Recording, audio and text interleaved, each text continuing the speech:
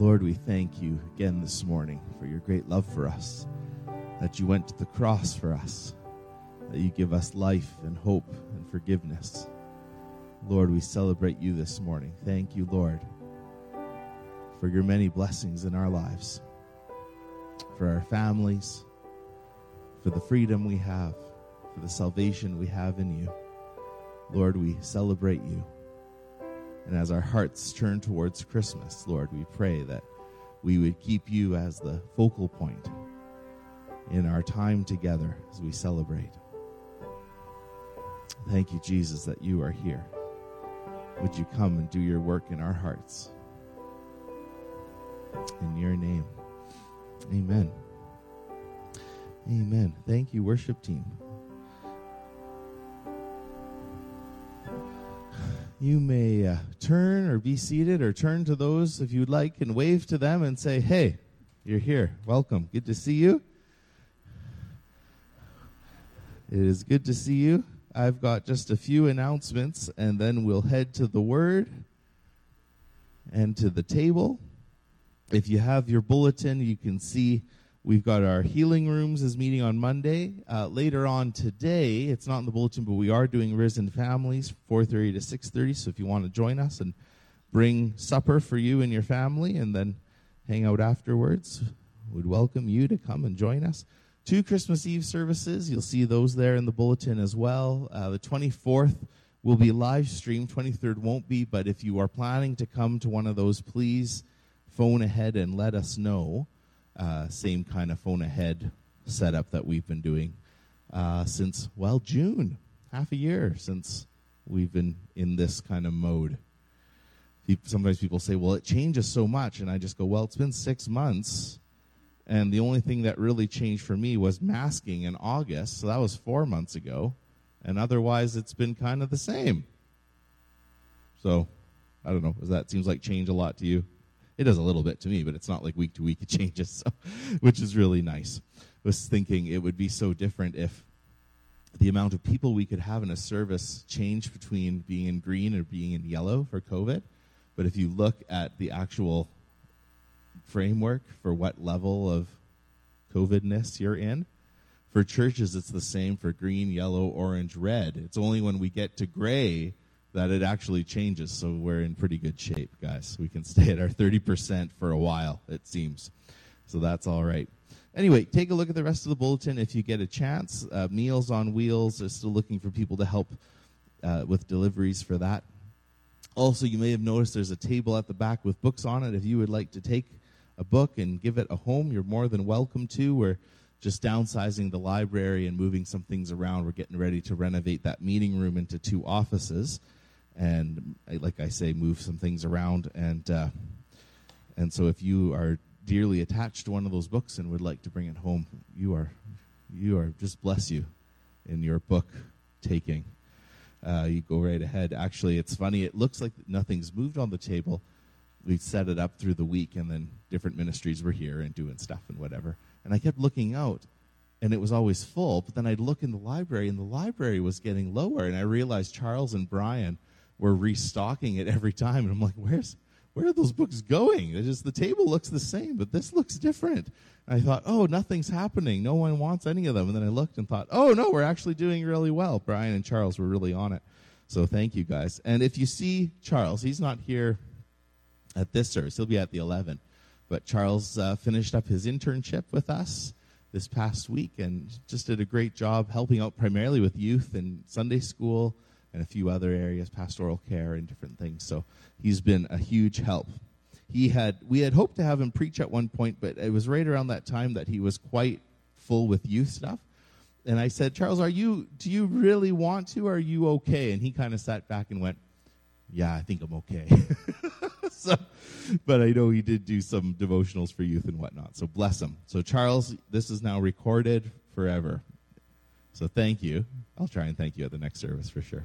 That's awesome. I think that's it by way of announcements, and I believe, Rob, are you reading for us this morning? Rob, why don't you come read our passage for us?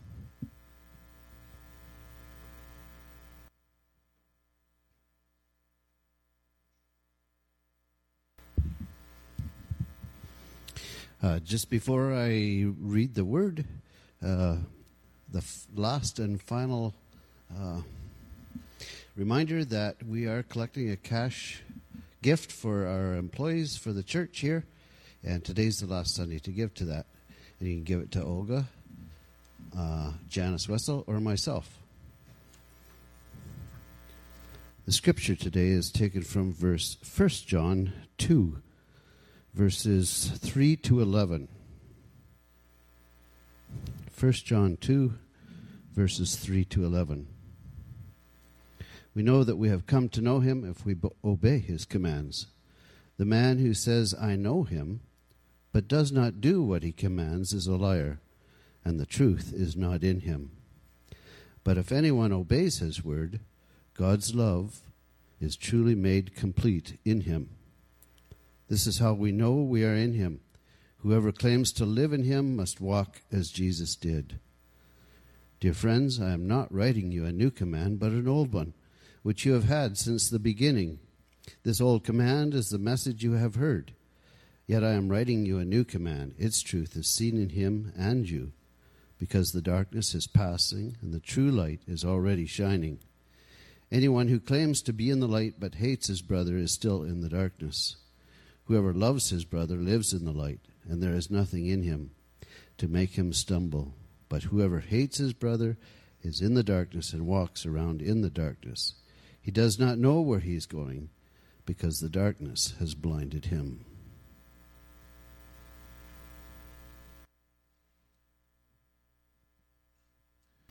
Thanks, Rob. This Sunday is the fourth Sunday of Advent. It's sometimes, if you do the thematic topics for Advent, peace, hope, joy, love. This is the love week. This week is the joy week. That's why it's pink. It's supposed to be a kind of a glimmer of hope in the midst of the darkness before the light comes. That's why that one. It's not like we didn't find a third. It's not like we couldn't find a fourth blue candle. If you ever wonder, you're looking at those Advent wreaths, like how come they don't match? What's up with that third one? It's supposed to be that way. It's okay. Figured it out. Anyway, this week is the love week, and it's kind of fitting that we get to this passage. John's central commandment when it comes to following God. And let's just pray before we head into this. Lord, we thank you again for your word. Would you open our hearts this morning? Would you teach us and convict us and comfort us and encourage us and show us what it means to live as your disciples, as your image bearers in such a time as this? We pray in your name. Amen. John's emphasis here is that we know we're in Jesus based on following his commandments. And it's a commandment that's both old and new, he says. Old, verse 7, he says it's an old commandment. You've had it from the beginning, but it's also new, he says, verse 8, because of what's happened in Jesus and what's gone on in the new kingdom of God. So it's really fitting. And really for John, the commandment to love brings together two things, a love for God and a love for one another. That central commandment from the Bible. What's the greatest commandment? Jesus says, love the Lord your God, and then follows it up with love your neighbor as yourself. And these are really two intertwined actions. Your love for God is revealed in the way we love others. And when we love others, it's showing a love for God, because we love those that God loves. Again, he says it's an old and a new commandment. It's old because it's going right back to the Shema, right back to Israel and Moses and the Old Testament. You shall love the Lord your God with all your heart, soul, mind, and strength. Hear, O Israel, the Lord your God, the Lord is one. You shall love the Lord your God. It's old. It's going right back to Israel's foundations, but it's also new because of Jesus. Look at verse 8. He says, at the same time, it's a new commandment that I'm writing to you, which is true in him and in you, because the darkness is passing away and the true light is already shining. We're back to that theme of light and life again. It's a call to a new life, says John. It's a life to love others out of response to what Jesus has done in us. And you get this sense, this idea of darkness passing away, that there's two ways of going about your life. You can live out a new life to follow Jesus, this new commandment to love God and love people. But there's also an old way to live, but that old way is passing away. He talks about the darkness is passing and the true light is already shining. It's this idea that there's an old way that we used to go about living. And now because of Jesus, something fundamentally has changed, and that old way of living is passing, and a new age is dawning.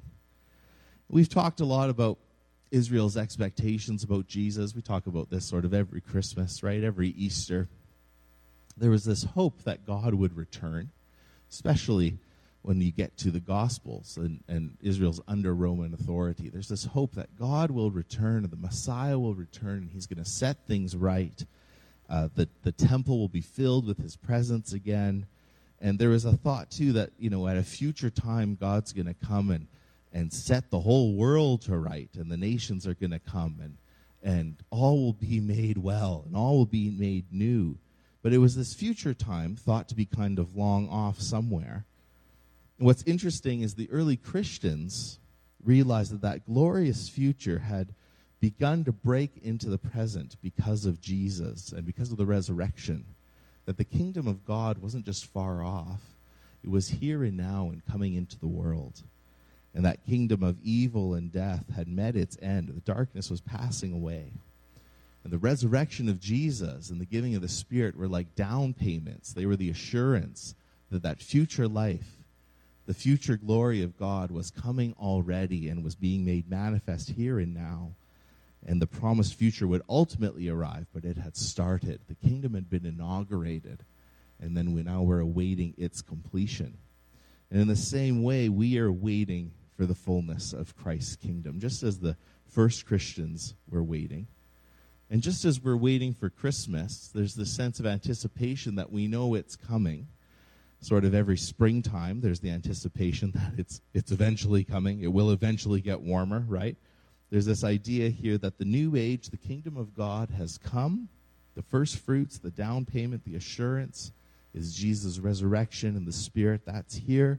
But the fullness of God's kingdom, his reign and his glory will arrive when Jesus returns. And that's why John can say the darkness is passing away and the true light is already shining.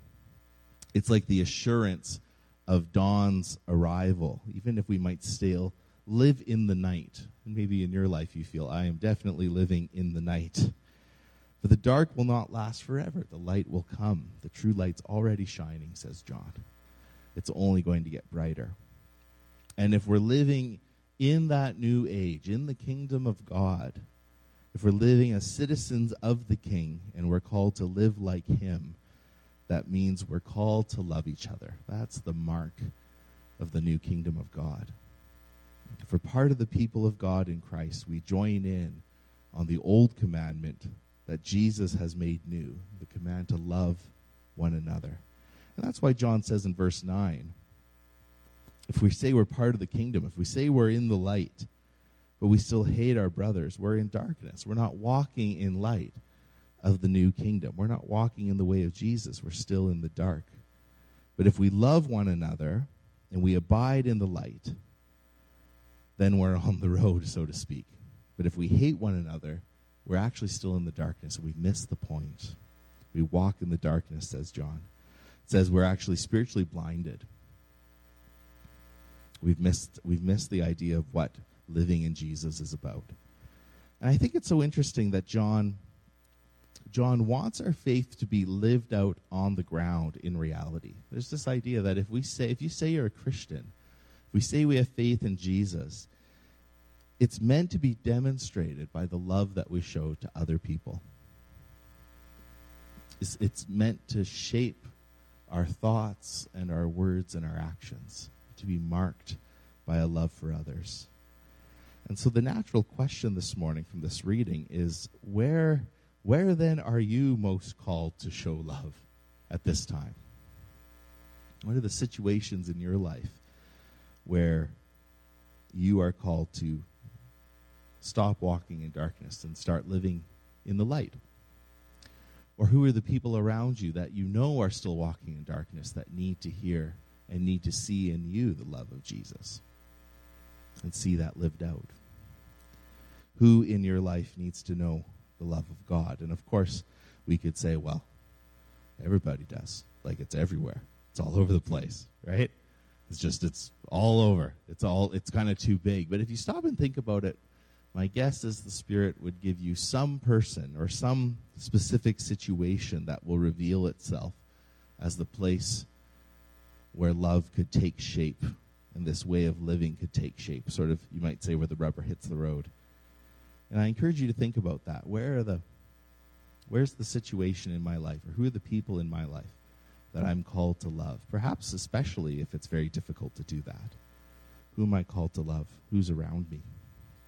I'll give you an example of my own personal struggle to live out this in the past couple weeks. For me, I feel like a lot of my learning to try and love people is trying to willingly listen to people. And in my role as a pastor, a lot of people come and tell me things. Pastor Al can attest to this, and I'm sure Pastor Velma can attest to this too. You just hear from a lot of people.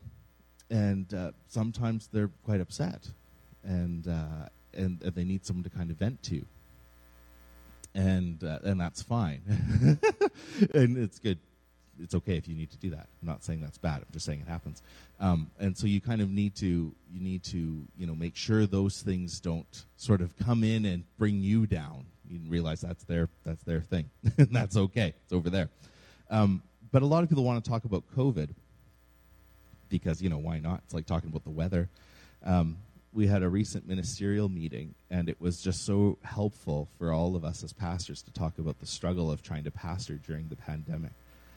And one guy said, COVID's become my sports. I just follow it constantly. I know all the latest details of everything and all the vaccines and who did what. And it's like I just follow it all the time.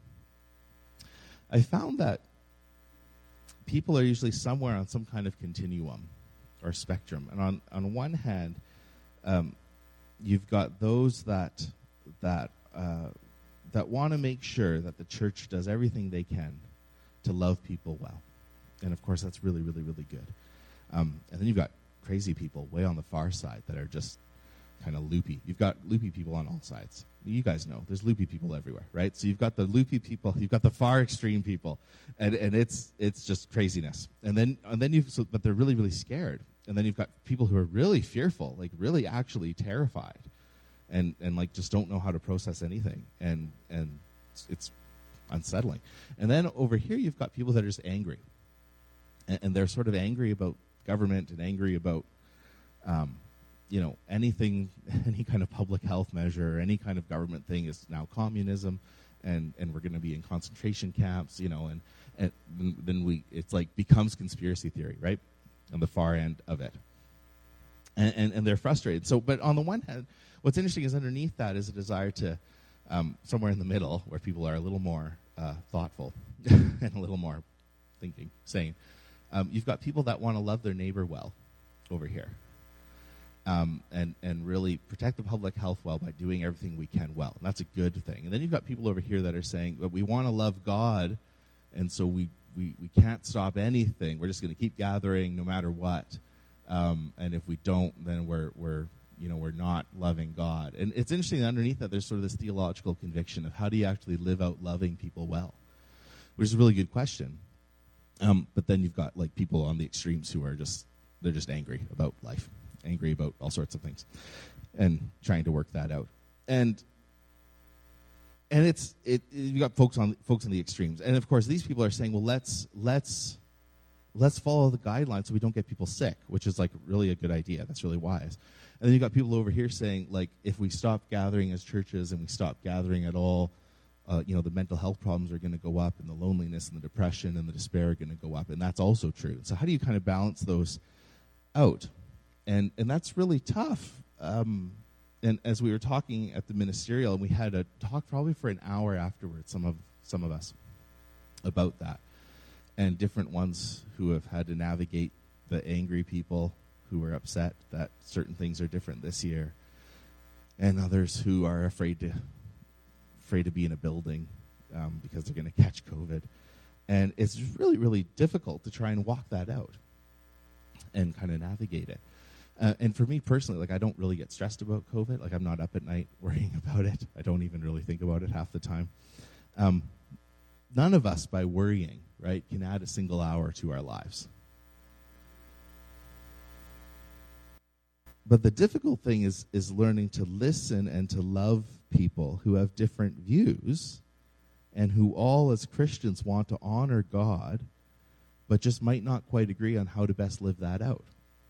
That's where the rubber hits the road. That's a real issue. And it's in those moments of tension, even between Christians, that I have been faced, again, talking about me personally and trying to love people well, faced with that decision to try and love and listen to the one who's in front of me and calm the fears or quell the anger, if that's where they're coming from, and to try and engage with them well and try and together point each other to Jesus. And the trouble for me that I find is I can let those things then come in and make me so fearful that I've done something wrong, right? That maybe I failed in some way. And so now I'm sitting there saying, have I done my due diligence to lead well? And can I still listen to others and help them navigate through their own emotions, whether that's a fear or an anger on the far extremes or just concerns. Most people, it's just general concerns in the middle. And trying to do that well. But it's tough. It really is. But that's the place where I'm learning how to try and love well. And I think it's worth saying that because when we talk about loving people, it's not just a sentimental, kind of cozy, fuzzy, warm feeling. It's love. Love is found in the mess and the muddle and the struggle of daily life and of trying to live our faith well in a time that's difficult. It's not just a conversation about floaty emotions, right? Love is to choose the good for someone else, to seek the good on their behalf. And it's especially difficult when you have different ideas of how to do that well. I mean, thankfully, to close the COVID drawer, it's so handy that things are not crazy right now, and it's easy for us to navigate how to do this well, right? So that's pretty simple. But if it was a harder if we were in red and gray, it'd probably be more stressful, it'd be more difficult. And we would really need to seek the Lord together to ask for his peace and his presence as we seek to live for him in a difficult time. In the meantime, we can love God and love each other by seeking to be patient and to listen well and to pray for each other and to extend the peace and the love of Christ to each other and to those around us who have no hope. But that's what it means to love. Again, it's not just an emotional feeling. And I think Jesus demonstrates this best, right? The greatest love is to seek the good of others in a way that's not self-seeking, putting aside ourselves for the sake of others. And that's what Jesus has done for us at the cross. Put aside his own life so we can know the grace and forgiveness of God. And John says if we're abiding in the light, if we're abiding in Jesus, we ought to walk in the same way that he walked. That's verse 6. And so that means we're called, folks, in this time, as Christians, with COVID around us, with however you're feeling that day, whether you're frustrated with things or you're feeling the fear of it, and that's okay. If you do, it's okay. But to then return to Jesus in the midst of that and ask for him to stir in you a deeper faith and a deeper hope and an obedience to follow him. I think it's worth noting that Jesus never compromised his beliefs, but Jesus willingly laid down his rights. And it's one thing to get all upset about our rights, but we follow a Savior who willingly laid his down for the sake of loving his enemies. Never compromised his beliefs, but willingly demonstrated his love in the way he cared for others. And so whether we're prone to the worry or the fear, the caution, or whether we're prone to the frustration and the anger and the defiance, there's a call for all of us to check our hearts and to never let either the anger or the fear distract us from the call to love God and to love our neighbors. And if we do that, we'll be in a much healthier shape. We'll be a much brighter light for our community as they seek to live out what it means to be in Canada in this season. And we have a fantastic role to play by pointing to Jesus and saying we may not all agree exactly on the policy, but we're not united in that. We're united in our relationship with Christ and the newfound life and love that we experience in him. That greatest commandment, to love God and love our neighbors, that's our rallying cry. And we can do that even in a difficult time. Before we move to the table, I wanted to end with this video about loving people in practical ways. And I encourage you to think, who are the people in my life that I can love practically? Who do I struggle to love? Where is it difficult to love? And how can I live out the love of Jesus this week? So let's do that, and we'll watch this video, then we'll head to the table.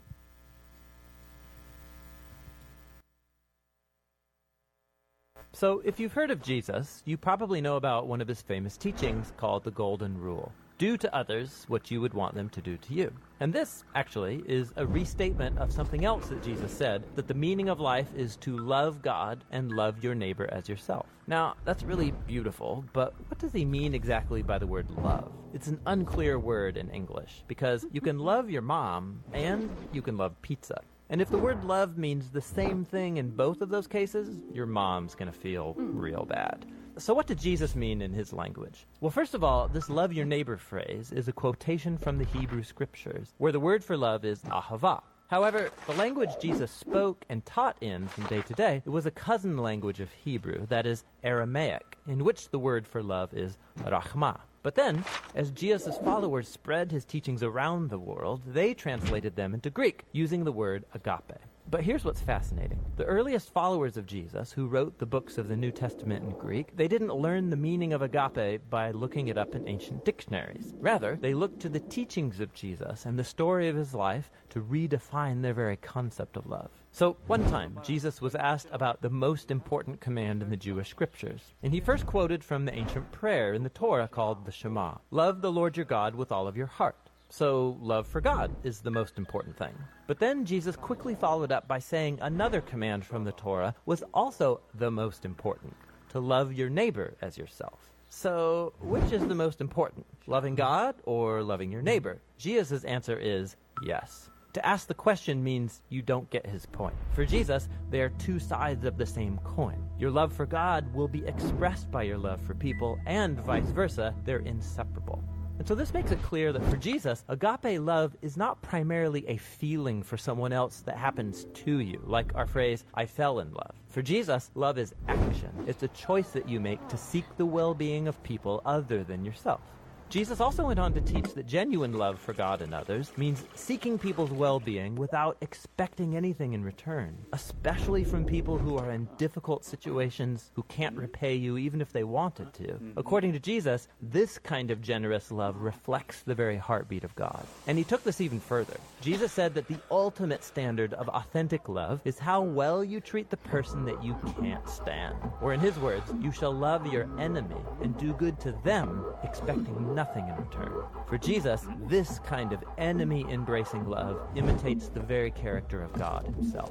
Now, we wouldn't be talking about Jesus still today if he had only said things like love your enemy. This is how he actually lived. Jesus was constantly helping and serving the people around him in very practical and tangible ways. And he consistently moved towards poor and hurting people who couldn't benefit him in return. He showed love for the forgotten ones, the people who usually fall through the cracks. And when Jesus eventually marched into Jerusalem, he made himself an enemy of the leaders of his people by accusing them of hypocrisy and corruption. But then instead of attacking his enemies to overthrow them, he allowed them to kill him. Jesus died for the selfishness and corruption of his enemies because he loved them. After Easter morning, Jesus and then his followers claimed that it was the power of God's love for the world that was revealed in Jesus' life, death, and resurrection. As the Apostle Paul put it, God demonstrated his own agape for us in this: while we were still sinners, the Messiah died for us.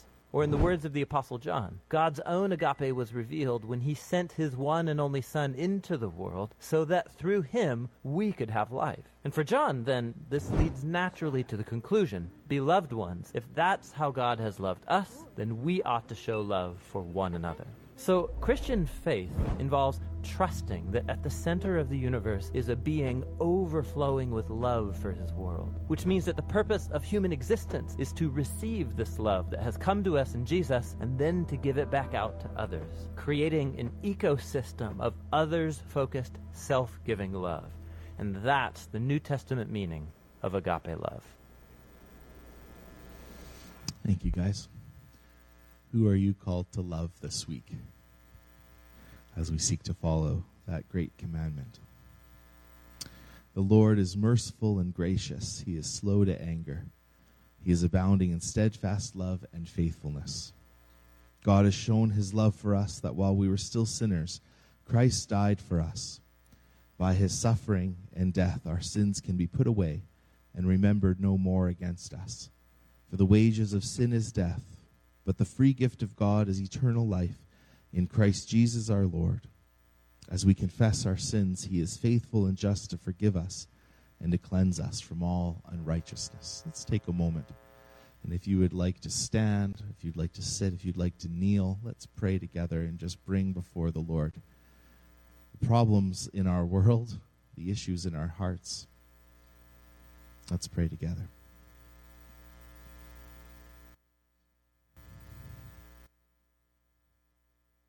Lord, we thank you that you are good and true and our hope in this time and in every time. Lord, we come as we are, and we recognize that we have not always followed you with our whole hearts, and we have not always loved our neighbor as ourself. We've done things we ought not to have done. We've left undone things we ought to have done. But Lord, you have mercy upon us. Your word says that you forgive us and cleanse us as we confess our sins. So Lord, I pray this morning that you would forgive us, that you would cleanse us, that you would fill us afresh with your Spirit, Lord, with your healing power and your life and your goodness. Lord, may that change happen in our hearts so that we may shine the light of who you are, Lord, among the people that you bring us into contact with. Lord, I thank you that you forgive us, and I thank you that you've called each of us who follow you as Lord and Savior into the mission of making disciples, of sharing your gospel, Lord, in the places that we work, in the places we study, the places that we play, places we rest. Lord, you call us to be a light for you, and we pray especially in a time that can feel very dark, that you would keep us from what can become squabbles amongst ourselves, squabbles over the internet. Lord, give us a sound mind. Give us a deeper love for you and for each other. And Lord, as we come to this table and remind ourselves of your sacrifice for us, may that take root deep in our hearts, that we would live for others in the same way that you chose to give your life for us. We ask these things in your name. Amen.